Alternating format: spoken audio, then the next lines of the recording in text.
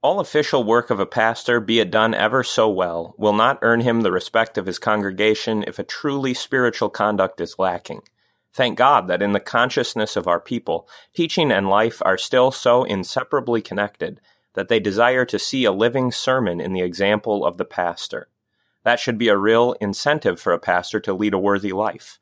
The requirement of the people is for him to be an echo of his own sermon and a proof that he did not preach it in vain. In this demand, the preacher, who rarely knows how to preach for himself, also has something of a sermon, for which he ought to thank God.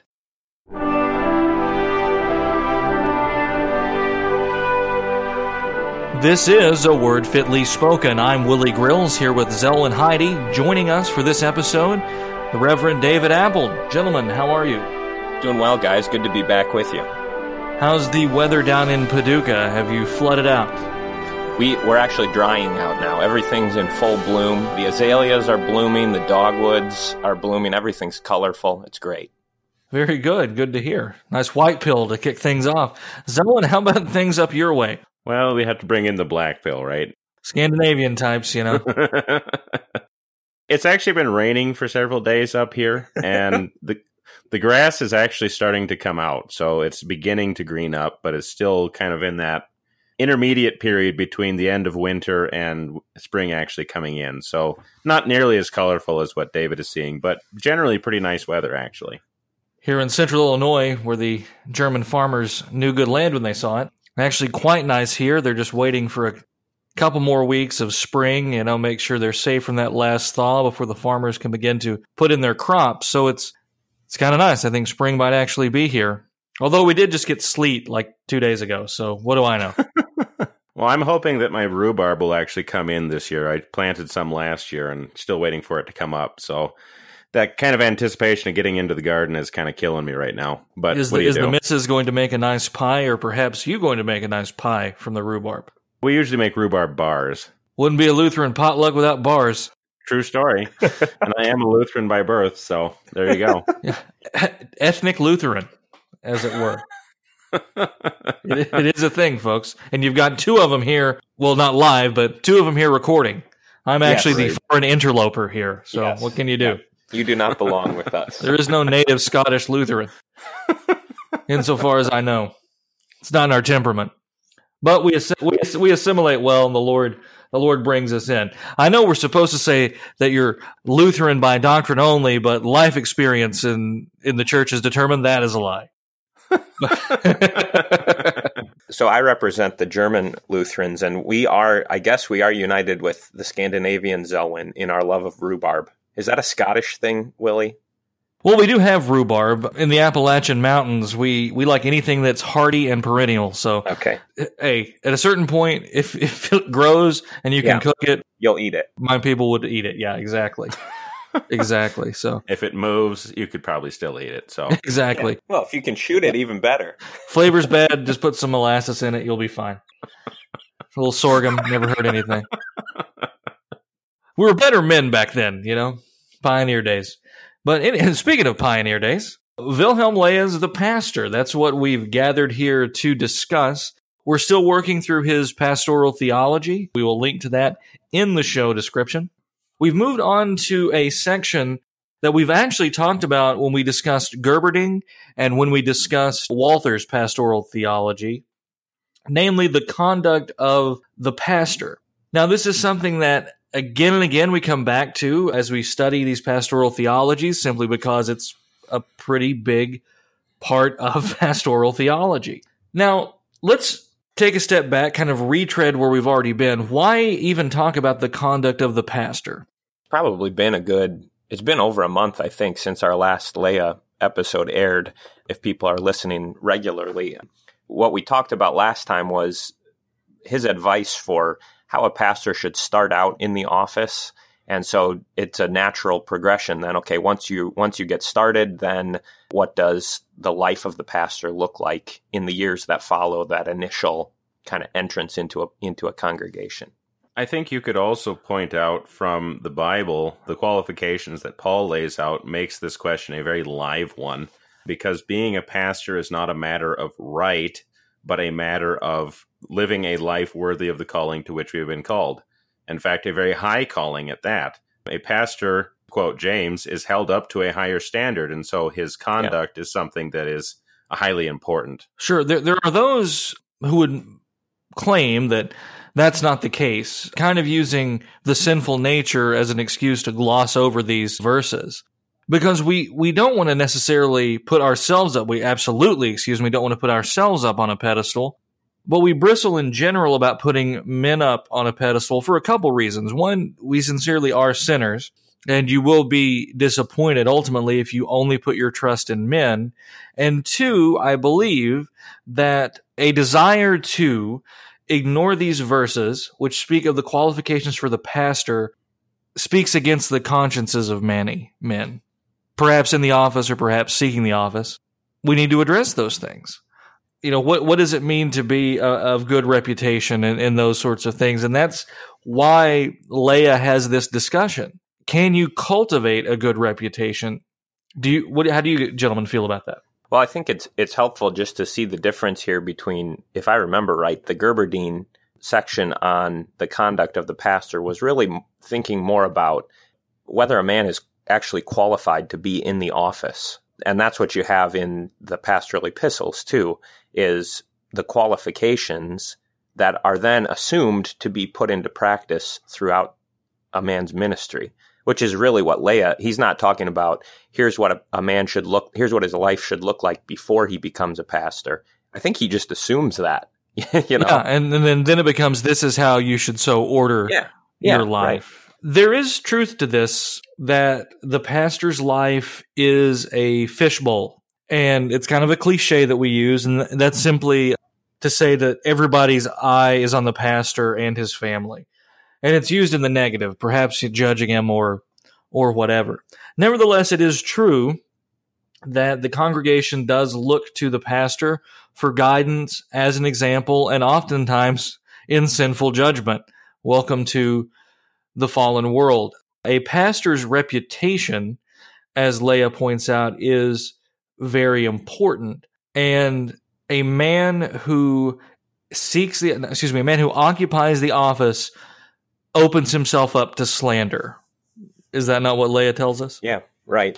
And that's very true, right? So there's kind of a twofold importance for the pastor's conduct. One is for himself, right? To have a clear conscience becomes incredibly important when you're being slandered or criticized unfairly, in various ways by the opinions of people around you. It would really be paralyzing if you didn't have a clear conscience as a pastor, don't you think? If you were always subject to the criticisms and the slanders, the gossip, the hidden things that people will assume about you, not just in your congregation, but people outside the congregation too. So to have a clear conscience becomes really, in the way Leah discusses it, a necessary condition for the pastor to actually go forward. That's the language of 1 Peter, though, isn't it? I mean, because it's no virtue to suffer as one who does evil, but it is a virtue to suffer as one who is not guilty of actually doing of any of these things. That to be a Christian and to suffer as a Christian is a godly thing. But we have to make sure that we are actually suffering as Christians and not actually as malefactors. Yeah, and there are innocent men who are accused of all kinds of things, and oftentimes we have allowed that pastor's reputation to be trodden over, even though he is innocent. For various reasons, a desire, perhaps for expediency, to throw people under the bus without, well, is due process even the right word to use in a Christian, context? We're not even supposed to be hauling each other before courts, but nevertheless, we have to use that kind of language, right? When a man is accused of something, he ought to have some kind of due process, and we ought to assume the best in him until there's actual proof otherwise. That a simple accusation of, say, embezzlement by a pastor, right? How do you handle that immediately? The mere accusation there destroys his reputation in most cases, and his career's kind of toast after that. And I'm going to use that example because everybody, because of the scandals in the news, want to jump to everything. But it could be anything. Could be any kind of accusation. And depending on the parish, it could be as simple as he left the porch light on at the front door of the church, so we're going to have a meeting about that, right? He's not a good steward of the electrical account, that kind of thing. Yeah. We just and it's not just pastors. We want to protect everyone's reputation from slander, from gossip and lies. We're just simply focusing on the pastor here because the book we're studying is called The Pastor. Well, and that's the point is that in different callings, and especially when you have this public office where you are in a fishbowl, and it's just there's nothing you can do about it. And it's actually, Paul presents it as a good thing. Imitate me, right? Remember how I lived among you. I'm sending you Timothy, who will remind you of all the ways in which I lived and walked. There's a twofold purpose to this, the conduct of the pastor. One is for himself, having a clear conscience, but also being able to demonstrate the way that the doctrine or the teaching of a pastor is actually then to be lived out. That actually echoes the sermon and makes it come home even better, right? So it's actually a good thing that people pay attention to the conduct of the pastor, or it can be a good thing, but it also has dangers, like anything. We shouldn't seek to be blameless merely out of fear. Because I think that's the way you might be able to interpret that, but it's not really Leah's point.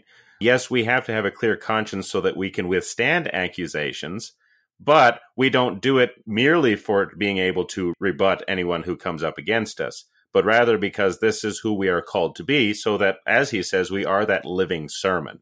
Yeah, if it just becomes a merely external thing that we use to hold over somebody's head, we actually do become likened to the Pharisees. I thank you, Lord, that I'm not like that man over there. And this can take the shape of many things. It ought not be the stereotypical examples of alcohol or something like that. I abstain from beer and therefore I am morally superior. It can manifest itself in many ways depending upon where you fall on the church spectrum and what group you're trying to impress or try to signal to. Anything can become a platform to expand our haughtiness, right? And to puff a man up.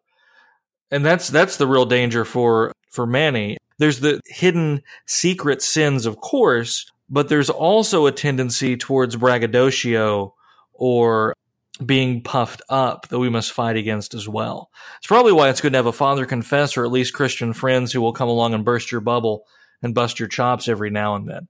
We'll get to what he says about, he covers this under self-examination, right? Sure, and how you examine your own gifts so that you don't become conceited. So simply living out the faith as a pastor is going to open you to ridicule from the world and from the devil. Those accusations are going to come. What does it look like? I mean, Leah does mention this, being slandered by the world and attacked by the devil. How does that fit into this context, an attack by the devil? The attack coming from the devil relates to the role of the pastoral office in the life of the congregation. Zelwyn brought up the quote from James a minute ago. Those who are teachers will be held to a higher standard because they're in this position of authority. They have both a greater impact or just a God-given impact that no one else has in that congregation. And so the devil has a keen interest in, if you can take down the pastor, if you take down the shepherd, then the sheep will fall much easier. Yeah, and this is something that a prospective seminarian should ponder. This is something that a seminarian should ponder. And this is something that the pastor who currently holds the office ought to ponder, right? The qualifications for the office of the ministry, that yes, God calls us, and God equips us, and God lifts us up, and God forgives us, and God is merciful. But this is a solemn task, and it is a difficult task, and it is a warlike task in many ways. And we have to gird ourselves for the battle. And as we're going to see in the next segment, that battle does begin in our private place of prayer. But I would say to the seminarians, would-be seminarians, and even pastors who are struggling with this, to think about the Bible quotes that have already been mentioned here in the first segment, and especially those who have not yet been ordained, or have not yet received a call, to pray about this and sincerely meditate upon these qualifications. Because it's not simply a call to be the guy up there that people are listening to, but you are putting yourself out there, you're putting your family out there on the firing line. And is that something that you're willing to do? Are you ready to give it all up for the Lord Jesus Christ? Are you ready to lay down even your life? Yeah. Your reputation. Your reputation, and depending on where you are, even your actual heartbeat. It's a sobering thing. So part of Leah's counsel for pastors is, one, you should strive to live a pure life so that, these things are shown to be patently false accusations if they do arise. The other thing he says is you should just get used to this. You should just get used to the fact that people are going to talk about you. They're going to charge all kinds of evil motives to you. And that's why I was saying it can be paralyzing if you let the things people think or say or do around you, if that becomes a limitation on your ministry, well, you're never going to go forward. Yeah. And that is difficult because some things are just going to do that. I don't think any man perfectly ever masters this. Eventually, something that somebody says or the way somebody looks or, a handshake refused or something like that is going to stick in your craw. But I always go back to the old idiom, like water off a duck's back. All right. So you just got to let it roll and learn to ignore it.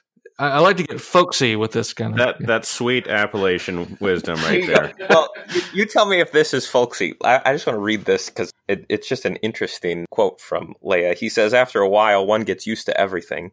And once one is used to living under the attack of evil tongues, a good conscience will find its right and might. So this is part of that affliction. This is, to use the Luther triad of what makes a theologian, well, it's prayer, meditation, and affliction, right? It's in the affliction, in the battle, that you actually see the power of a good conscience. It's one thing to talk about, but it's another thing when you actually experience the joy of having a clear conscience. But then he goes on to say, he says, the joy of a faithful pastor is then like that of a unicorn, and his rest like that of a rock. So you can sleep like a rock, and just the unicorn thing is weird. But. Well, our resident German, are unicorns seen as joyful in Germany or something? Do we know?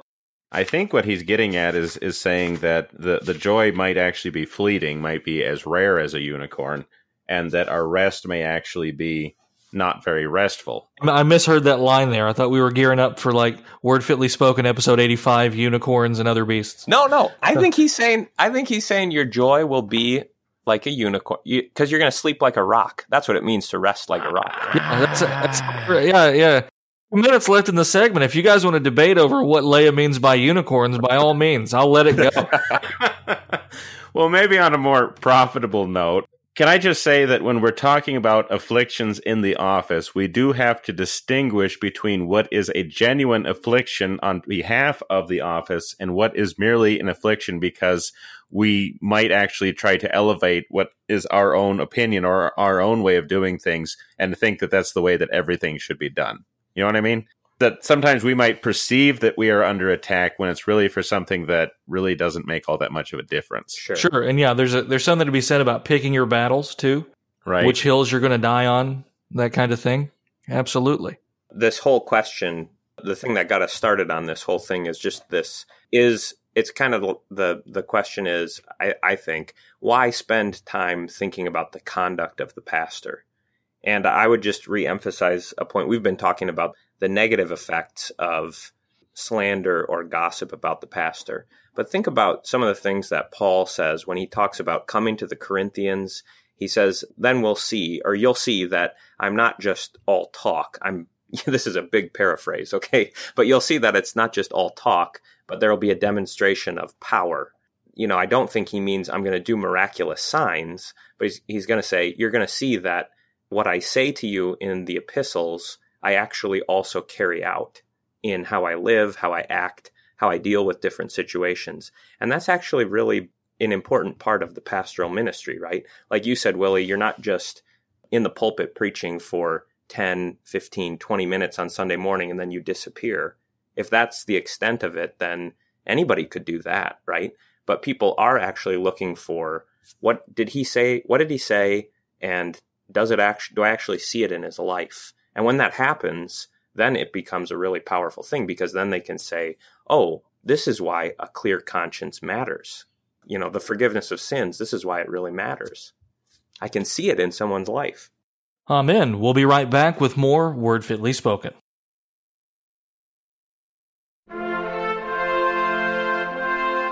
All Scripture is God-breathed and profitable for teaching, for reproof, for correction, and for training in righteousness, that the man of God may be competent, equipped for every good work. Visit our website, wordfitlyspoken.org. There you'll find new articles each week on the Bible and other topics. You can also join us on Facebook at Word Fitly Posting. That's Word Fitly Posting with a P, to discuss anything you've read or heard. Thank you for listening. We'll be right back with more Word Fitly Spoken.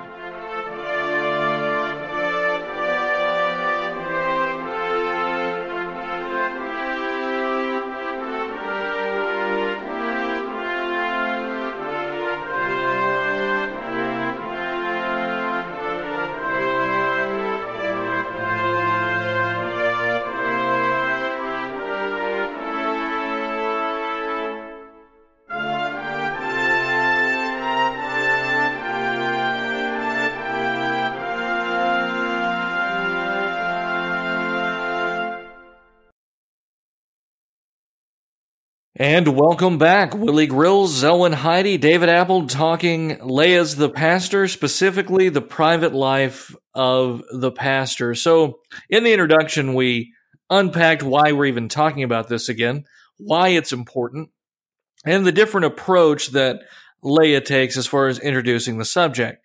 So now we'll get into the actual nuts and bolts of everything, the private conduct of a pastor. What should his private time look like?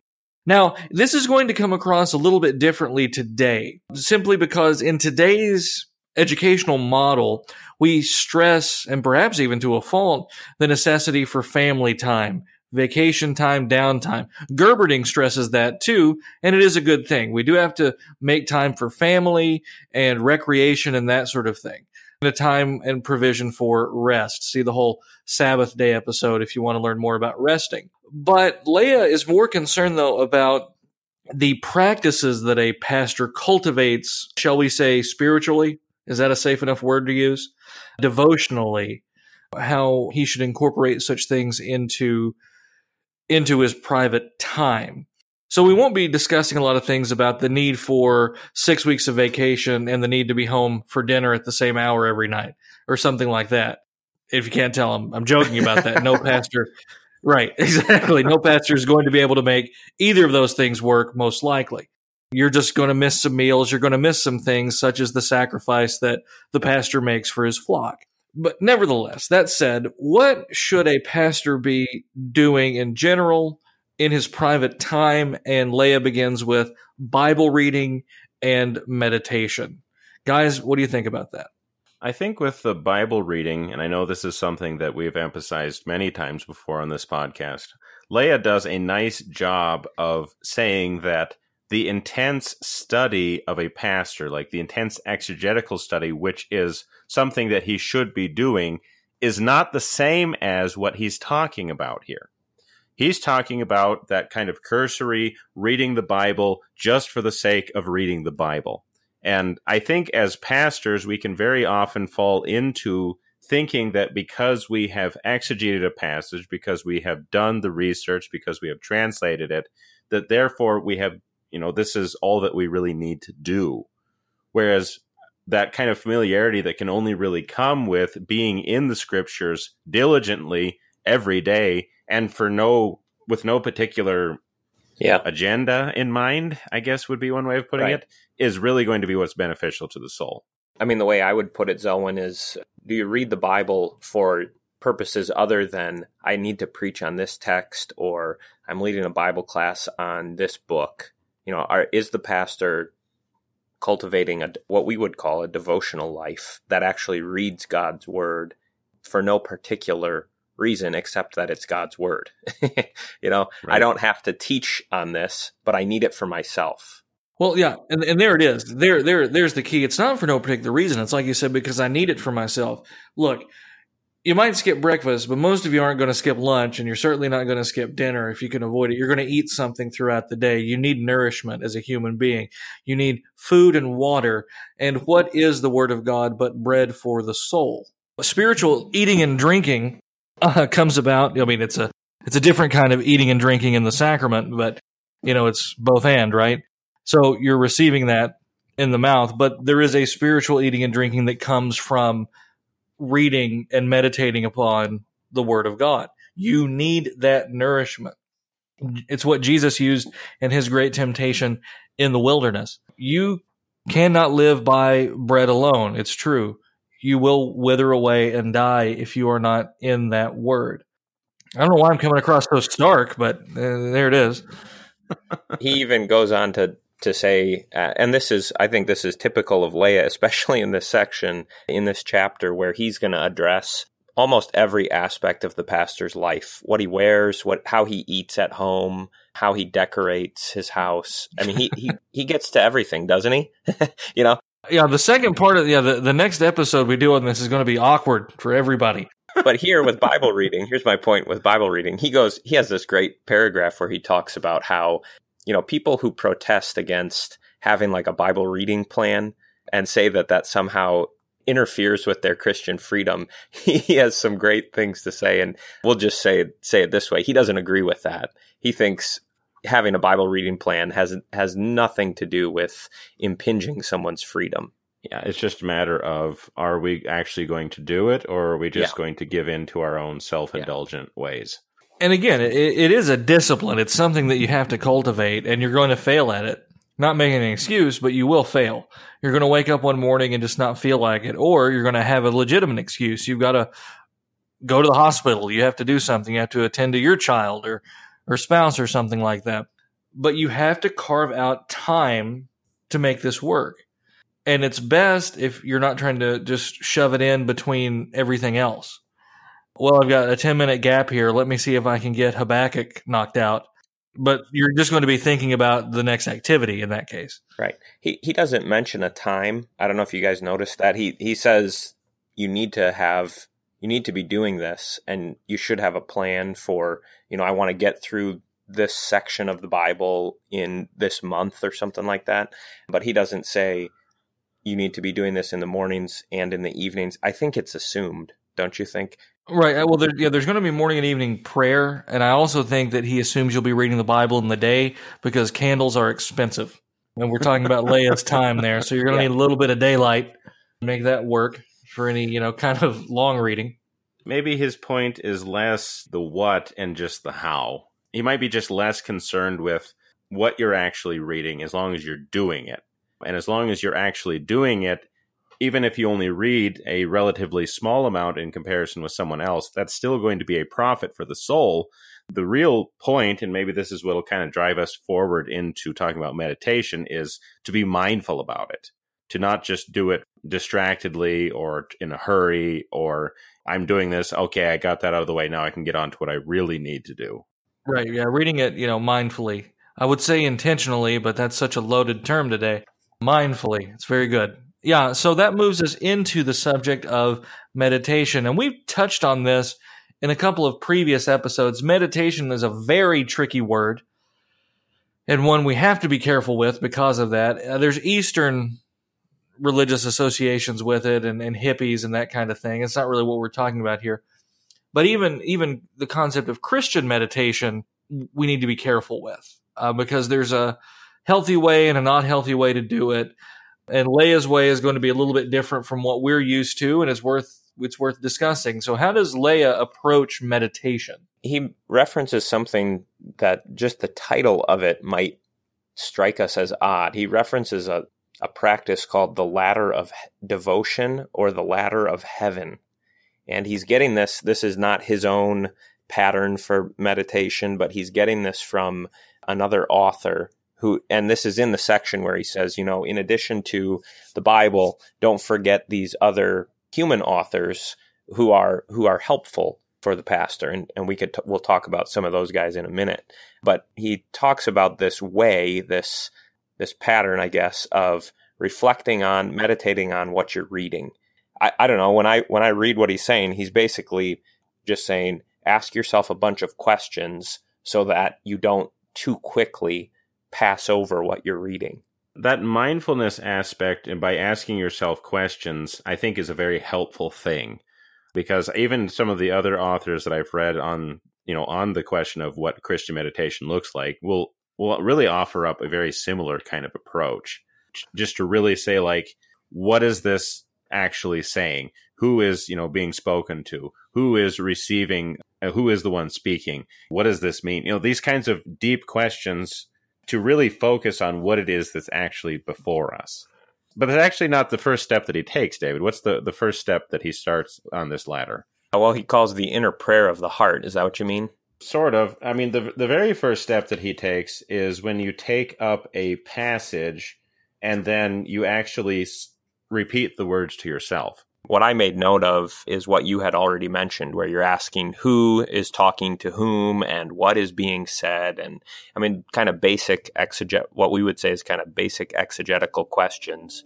This is page 62, 3a, in his little outline here. He says, I take up a well-known passage, the verse of a hymn, a piece of the catechism, a prayer, etc.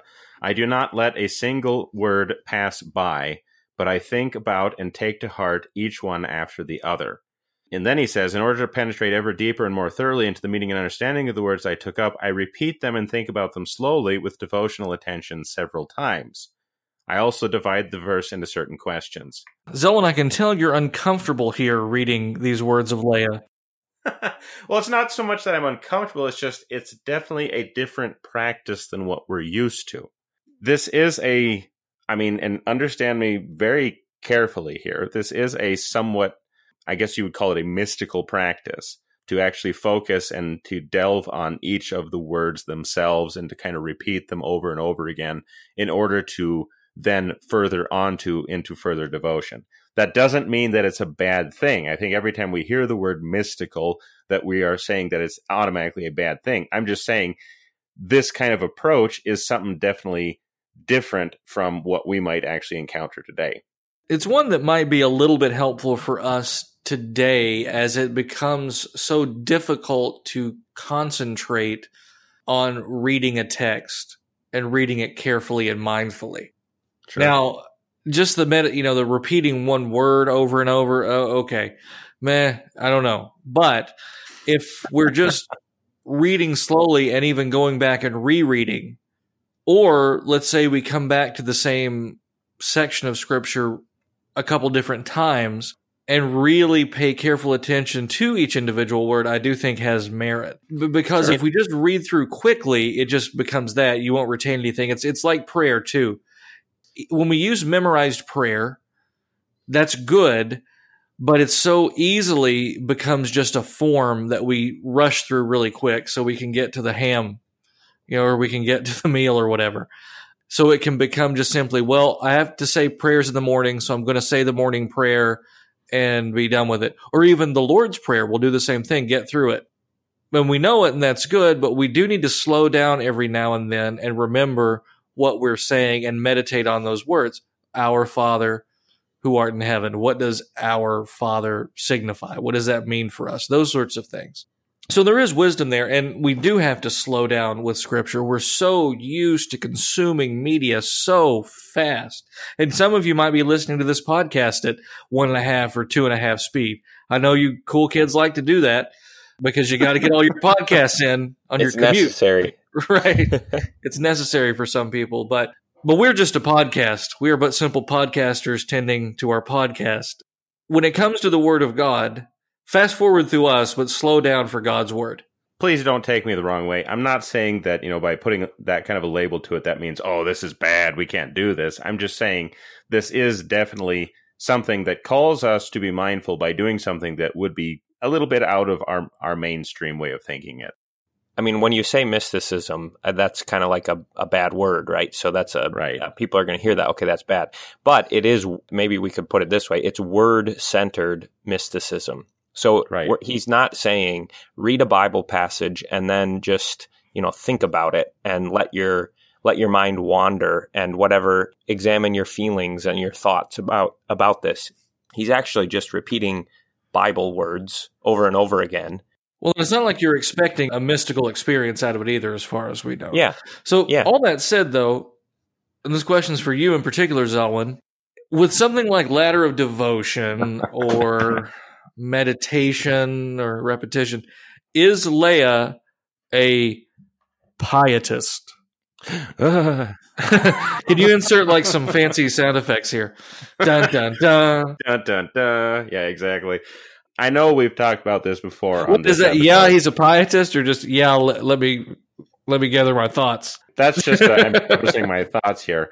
If you're going to use the word pietist to mean a baby eater who is seeking the destruction of the church, then no. But if you're going to use pietist to mean someone who is deeply interested in the inner life, someone who is seeking to cultivate devotion, then yes. I know that's kind of a yes, but really no kind of answer. But short answer, yes, if. Long answer, no, with a but. Right? Yeah, is that what you're basically. It just all depends on what you mean by pietist. So if you're using it as a term of abuse, then I'm going to say no. But if you're going to try to actually understand it in the right way, then yeah, there are certain pietistic influences at work on him. It's a term, and we've talked about it, just kind of used as a pejorative all the time, but it gets thrown around. It gets thrown at Leia, it gets thrown at Walther, it gets thrown at pretty much anybody with any semblance of piety in the current year. It's a word that you've used so much it almost has no meaning. And it's so particular to the Lutheran vocabulary that outside of it, it really doesn't help us too much. It's just been overused, and it's lost some of its power because of that. Yeah, and if you look at some of the men who he recommends, the devotional writers who he recommends, these are guys who the only one that I knew before reading this was Philip Nicolai, who we know from some of the hymns in our hymnal. But the other guys who he mentions, Mayfart and who's the other one? Scriver. I don't recognize these ones. I don't know if either of you guys have any. Yeah, Zelwyn, do you have any insight on these guys? Well, here's my question. With this question about whether Leia is a pietist or not, the guys who he's reading and who he recommends as good reads, what's their deal? Are they pietists? Is he recommending pietists? And if you recommend a pietist, yeah. So now we're into the no true Scotsman fallacy, yes. Right? Yes. Well, because these guys are well known for their devotional works. But this is reference to a body of devotional literature, mostly within Lutheranism, that we no longer really have any access to because, I can kind of read German. I know that some of us on this podcast can, but a vast majority of us in the Missouri Synod today no longer speak or read German. And because of that, these works have really passed out of use. And even by Leia's day, they weren't exercising any kind of real influence either. He's kind of going back to the oldie goldies. Yeah, you're right. He has this note about how be careful that you don't become so enamored just with the old way of talking that you try to imitate it, or don't just reject it because it has an old way of talking when you're reading human devotional author. And that's a really good piece of advice, though. It really is. But just to talk about these guys super briefly here, Mayfart, who you mentioned, is actually mostly known for being a hymn writer. He wrote Jerusalem, O City Fair and High, which is in our hymnal. You also have mention of Scriver, who was well known for his work that was called Seelenschatz or Soul Treasury, when he was really emphasizing an approach which talked about the soul reaching up and being led towards God. So it's this kind of very warm kind of, I guess you could call it pietistic literature, but again, that's such an abusive term that way we use it. You also have other guys from that era, well, and before, like Arndt, for example, who wrote True Christianity, a book which was like on Bunyan levels of popularity. Everybody had Arndt in their library, kind of a thing. Paul Gerhardt also used his prayer book. So, there's all kinds of influence going on here. Rambach is mentioned within the footnotes. He was well known as a preacher. His book of sermons was produced in the Missouri Synod in the very early days. Listeners might be more familiar with Stark and his prayer book, which is produced, I think there's a most recent edition produced by CPH, well known for his prayers. Leia also mentions Louis Bailey and his practice of piety. He is actually an Anglican, which I think is something that we should maybe talk about. He was well known because the book was so popular and so well received for talking about what it means to be pious. I thought that was very interesting that he references an English author. Well, to be fair, in those days, almost all of the devotional literature at a certain point was coming out of England. And you really cannot underemphasize the influence that the Puritans had and that whole generation had, even on the continent, as their works were being translated into German and into things. That whole movement kind of affects the way that every denomination was moving on the continent. Well, and then even a confessional Lutheran like Leah is not afraid to judiciously use these books. Right. Which is, I think, would get him just absolutely destroyed by the blogs and the social media today. I've actually read Bailey's work because I was interested in it, and I, was researching this period for my STM work. It does deserve its reputation. I mean, it's very well written. There's obviously some things that we can't accept as Lutherans, but Leah is certainly going to understand that. He's not going to uncritically recommend something. It's just what he had to say that could be appropriated was something that Leah feels is worthwhile to the pastor of his day. Well, folks, we got to take another break, so we'll be right back with more Word Fitly.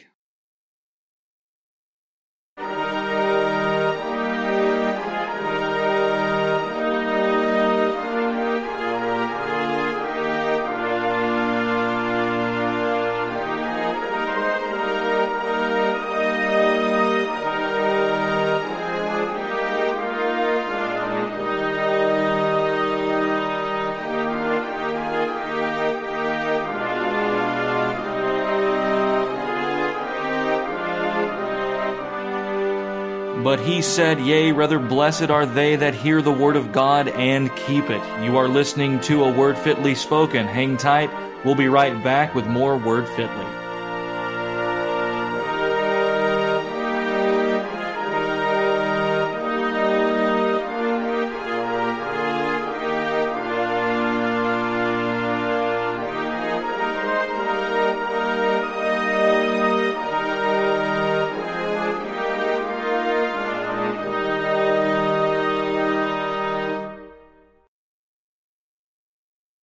Welcome back. This is A Word Fitly Spoken. Willie Grill, Zelwyn Heidi, and David Apple talking Leah's the Pastor.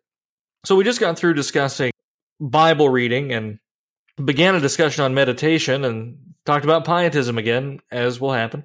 So continuing on with the meditation theme, we come into the subject of self-examination. So we move from meditation on the Word to something of a meditation upon the state of your soul. Now, we want to say at the outset that, of course, our assurance is found in the finished work of Christ. Our hope is found outside of us insofar as Jesus Christ is the object of our faith. Nevertheless, Christ and the Holy Spirit dwell within us, but also dwelling within us is that old Adam. And introspection in and of itself, according to Leah, is not a bad thing. It is good to examine your life regularly to see what's going on and then seek remedy where it is to be found. We've moved away from the notion of introspection because we've made it into kind of a boogeyman too, wouldn't you say? Yeah, I think that's fair. Any kind of introspection is going to lead to the despairing soul or the self-righteous kind of Pharisee. That's usually the way it's presented. But Leah does not seem to have that concern. No, I think he sees this self-examination as being a fruit of reading the Bible.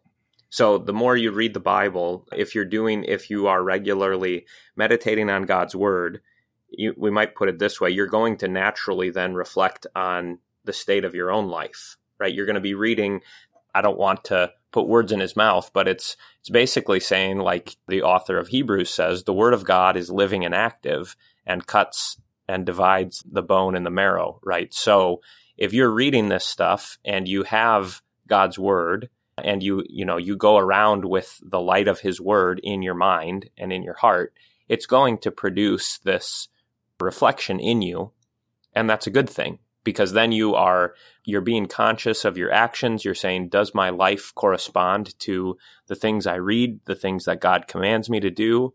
Or are there things that I say and do and think that need to change? Leah specifically says that resistance to doing this kind of introspection, to actually heeding, I guess you could say, the words of Paul himself, to examine yourselves to see whether you're in the faith, really comes out of an inflated self-importance.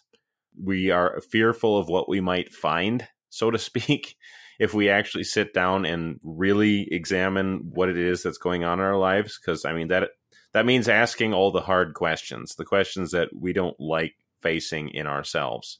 Yeah. What would be an example of that? Well, Leah talks about how every pastor has this idea of himself as being this outstanding teacher, for example, or a great preacher, or anything like this. This kind of inflated estimation of our own abilities, and maybe even an inflated estimation of our own faith, the fruits of faith in our life. And so to ask ourselves questions like, am I really teaching the way that God would have me be teaching? Am I doing this in an effective way? Am I, or when it comes to matters of the fruits of faith, am I actually doing things consistent with what I'm preaching? It's kind of really like a sermon to yourself. I think that's a very good way to put it, a sermon to yourself. He talks about the benefits. I expected him to say, you should examine your soul. You should go through this process of self-examination for the sake of confession. I think that's usually still the place where we would say, yeah, self-examination, that's good. That's important so that you can make a good confession and then receive the absolution. But he doesn't make any mention of doing this for confession's sake, although I'm not going to say that Leah was against private confession. I think that'd be wrong. But it's interesting, don't you think, that isn't brought up? The value is simply is for the sake of your own soul and for the carrying out of your office. That's always his focus. That's always what he's coming back to. And so one of the things he says is, when you do this, one of the effects is that you will be humble, right? It will produce humility in you because you won't suffer from, like Zelwyn said, this false notion of your own gifts and abilities or your own faith even. I think the question of, why not confession? Because I don't think that's really what he's striving for. Right. Meditation is not so much a question of, okay, I need to reflect on all of my own faults. Meditation can also be what fruits are at work. So it's not simply seeking out sin. It's really just taking an honest appraisal of yourself in light of the Word of God. That's not going to save us, of course, but it's just a matter of, what is it that God is doing in me? What is it that, I have failed at? What is it that God is actually, truly good in me, but not inflating that beyond what I think it actually is, right? If I've been given the gift of teaching, I should recognize that as a good gift of God and something that I've been given to do, but I should not take it beyond its bounds. Or at least I should recognize where I fail in it and then actually strive to do better. Well, it's a case of, with anything, if you're going to do jujitsu, right, you're going to have to evaluate your technique and your approach and what you're going to do. If you're going to be a good marksman, you're going to have to shoot, but you're also going to have to learn the weapon, learn how your sights work, regulate them, learn what your body's doing, not just your fingers, but everything, in order to increase your accuracy, to increase your skill. If you're an artist and making a sculpture, the first thing you carve out is not going to be Raphael's David or something like that. Everything takes discipline and takes reflection, and that ought not scare us off. We are God's handiwork, and God will mold us into what he wants us to be. In the meantime, we are examining ourselves and seeking to improve. And I also want to make a correction. I meant to say Donatello's David. So I just want to save the emails. That's right. Let's just hold off on the emails. It was Donatello's. Well, I think your point, besides the Donatello thing, is actually quite on point here. That, if I am shooting at a target and I recognize that the shot is off, I don't just kind of say, mea culpa, and then just keep shooting off on the target. I seek what it is that God would have me do so that I could actually improve, that I could actually do it better. not, and again, and this is what always is so frustrating, because we always think of this in terms like, if I'm striving to do better, I'm somehow seeking to justify myself. That's not what Lay is talking about. He's really just talking about seeking the good gifts of God. Because we're not saying pray and that God's going to go, psst, you need to shoot with the pad of your index finger, not the distal joint. Not what we're saying here. Pull the trigger, rather, with that. So let's put it into a stark example. You're a wife beater. You claim to be a Christian, but you're beating your wife. All right, are you... When did you stop? Right. Ought you stop? Ought you as a Christian not say, Lord, I need to stop doing this? If you're a drunkard and you're spending every spare dime you have, or every dime, we'll say, on booze and not feeding your family, claiming to be a Christian, ought you not examine yourself in light of the law of God and seek to amend your ways, if indeed you are a Christian, endowed with the Holy Spirit? Are you seeking to justify yourself, or are you seeking to lead a life that is better because it is in accord with the Word of God? Use your reason, use your Christian senses, and just listen to the Word. Don't try to overthink this. Okay, and we have to use examples like this because they're so stark, but should also be so obvious. Are you a better Christian because you're a sinner? Are you going to continue to sin that grace may abound, oh drunkard, oh wife beater, okay, oh man who wastes his money in reckless living? Is that the message of the prodigal son? Does the prodigal son not introspect and see his error and turn from it and run back to the embrace of his father? Is that not what the Scripture clearly says? Are we going to be so weak-minded and weak-willed that we just wilt and dry up like the pig husks that the prodigal son wanted to eat? Is that what you are? No, you know better than this. And so stop listening to people who equivocate and try to make the Scripture into this complicated mess, and it's no different from some kind of Cure album where you're just feeling bad and you want to be miserable with everybody else and you think that's the Christian life. It's not. It's so much better than that. And it's so much clearer and so pure when you can just drink of that water and be sated, quite frankly. So, sorry, guys. So what am I supposed to say after that, Willie? Dilly? I don't know. Let me try. So, part of the value of self-examination, and this is really good for knowledge of sin and faults, but also a true knowledge of your gifts, is you get an accurate picture of yourself, right? So the prodigal son has to come to himself and say, look at what I've become, right? And that is a necessary part of the journey. And so for the pastor to have an accurate picture of himself, because it's very easy to gloss over our own faults or to magnify whatever gifts we have. If they're small, we think that they're the greatest things. I think Leia's right on in how he says every pastor thinks he's a great teacher, and he asks his wife, and she says so too. So it must be true. And so then you find, you say, well, how come my congregation is not just really thriving? Well, the fault surely can't be in me. It must be in them. When you don't have an accurate picture of yourself, you also lose sight of your work, and you lose sight of your congregation, you lose sight of everything.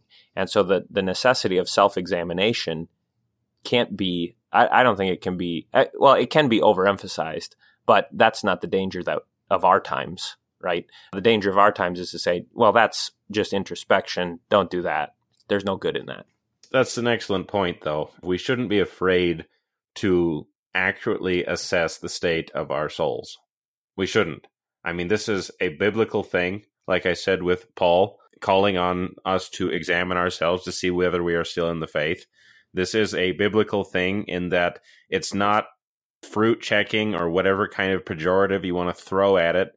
It really is just a question of what is God doing in my life? And because I want to do what he wants me to do, how can I, with the help of God, do these things? Yeah. And we'll even say here, look, this comes right in the section where he's talking about meditating on the word. So it's never devoid of God's word, right? That's what I tried to say at the beginning.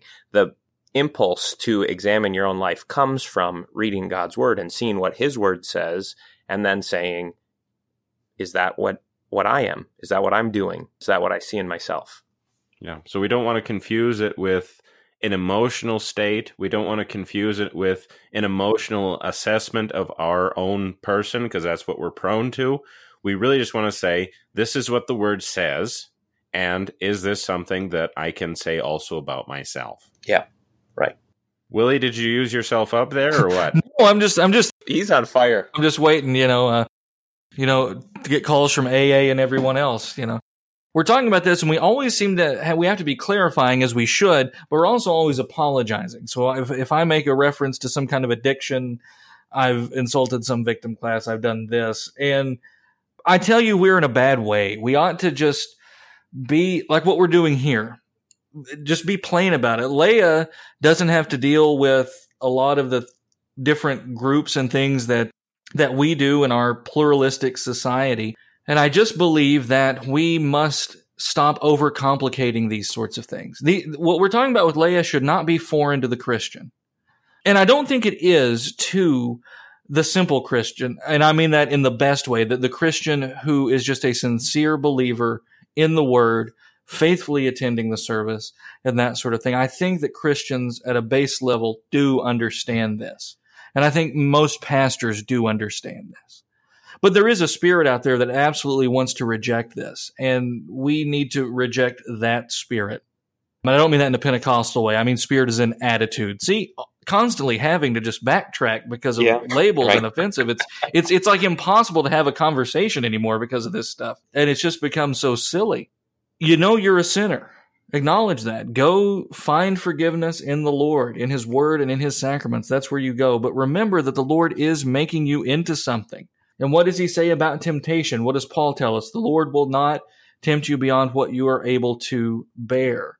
Now, there is the reference where Paul says that he's, pressed beyond what he can handle. But again, that's Paul's particular context there. God has promised that he would provide that way of escape. And the work of sanctification that happens within the Christian, that is wrought by the Holy Spirit, is often one step forward and two steps back. But just because we suffer setback and failure doesn't mean that we ignore the Christian advice that Leah is giving us here, which is nothing short and nothing other than the advice of the Scriptures. Just know that the Christian life, brothers, is a difficult one, and it is paved with sorrow. But the joys that we will receive in the end are nothing that compare to those pains that we suffer here. It's like what we say all the time. God saves real sinners. Absolutely. Amen to that too. But God balms real sorrows as well. Just as he forgives only real sinners, God only lifts up the truly sorrowful, the contrite, the one whose conscience is really pricked.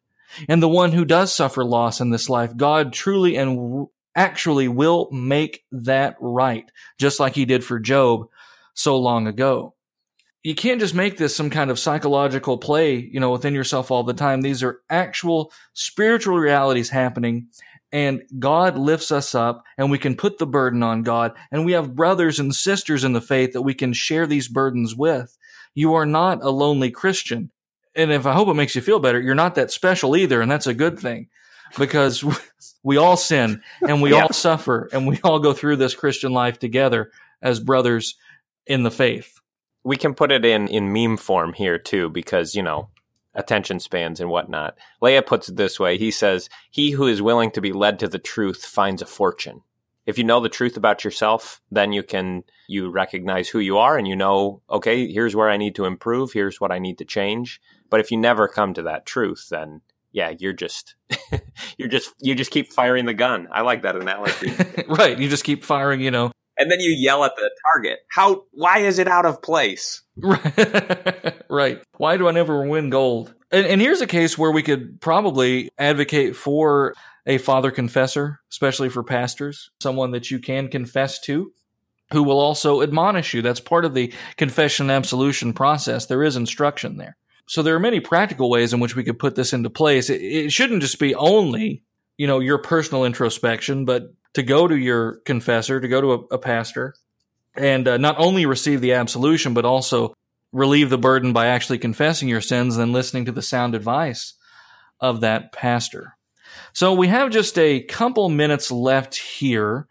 That's probably enough about self-examination for now. Leah talks about the place of prayer for the pastor. So let's wrap up with a couple minutes about prayer. The prayer of the heart he mentions in passing, and then he spends especially a while talking about intercessory prayer, that the pastor especially is going to be involved in praying for the members of his congregation. He kind of mentions this guy, Martin Boers. Am I saying that right? Martin Boos. And he's got some great kind of stories about praying all over the countryside. Wherever he goes, he finds a place. I've laid here and prayed. I've laid there and prayed. He just kind of uses that as an exhortation for the pastor to never forget the power of intercessory prayer, which is an easy temptation, right? You think, well, the real effect of my office is in the things I say to people. But prayer is, no one else hears my prayers except for God. And so it's easy to overlook the importance of intercessory prayer. I think it's also interesting when he's talking about where to pray, Yes. which is really an emphasis on how frequent we ought to pray without ceasing kind of a thing. But he speaks about what he calls the ambulatory prayer or the walking prayer. Of course, he's walking to go about his pastoral business. We might translate this into, driving about town or something like that. Yeah, I think so. And he says this is an excellent time to be engaged in prayer. And I know, at least from my own experience, and maybe, speaking of my own failings, if you want to put it that way, I'm not always thinking about those kind of things when I'm driving here, there, and everywhere. But that is something that is certainly a wonderful thing to do as a part of carrying out our pastoral ministry. Because, like me, I spend a tremendous amount of time in the vehicle during the week. That would be an excellent time for many of these things that Leah is talking about. And it's perfectly fitting too, right? You're going to visit this guy in the hospital or, this Right. widow at home. Well, instead of listening to, well, you should always listen to Word Fitly, but instead of listening to something else, you can use that time to pray. Right. And the other place he mentions is it's interesting because he mentions this already back in his day, the loss of the sacristy as a place of prayer. Sure. He says every sacristy should have a prie-dieu, and I think he mentions an altar. But he says since that's not possible any longer, the pastor's study needs these things. And I just find that interesting because my sacristy is basically like it's the alternate way to get into the sanctuary. And so there's so many people going in and out of my sacristy that to have a moment of silence before the service is nearly impossible. Yeah, we don't even actually have a true working sacristy here. You can see the vestiges of what it was, 100 years ago. We do have a private chapel, though, with altar that serves quite well, a kneeler and stuff in the office. Zelwyn, you're the circuit rider. Do you have any of those provisions available to you? The only one that I actually have would be in the one furthest south, where I have a separate room kind of in the back and off to the side that I guess would serve as a sacristy. Otherwise, the other church building that I have is simply basically one room, for the lack of a better way of describing it. The other places that I served, I don't actually have a building. So, yeah, I don't really have a sacristy to speak of. All right, guys. So any final words on Leah with prayer before we wrap up? I would just really highlight his emphasis on just praying frequently, praying all the time, being engaged in the work of prayer as part of the pastoral office, because that really is something that we are called to do as pastors in particular. Christians in general, but pastors in particular, because this is what God would have us do, just as Jesus himself is interceding on our behalf. He calls it an unconquerable urge of the heart of the true pastor. If that's not the case, Lord, I believe, help my unbelief, would be an appropriate thing there. All right, that's going to wrap us up. Willie Grills, Zelwyn Heide, David, thank you so much for being on again. We'll have you back on soon. If you like what you heard and want to know more, check us out, wordfitlyspoken.org, facebook.com/wordfitly, or Twitter @wordfitly. God love you, and God bless.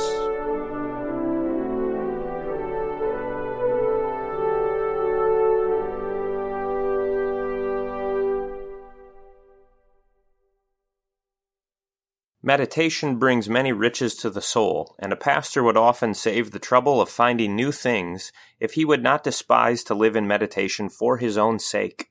He would find out that godliness is good for all things, also for the holy office. The one who considers in meditation the height and breadth, the length and depth of divine love, he will certainly not have any lack or thoughts for his sermon.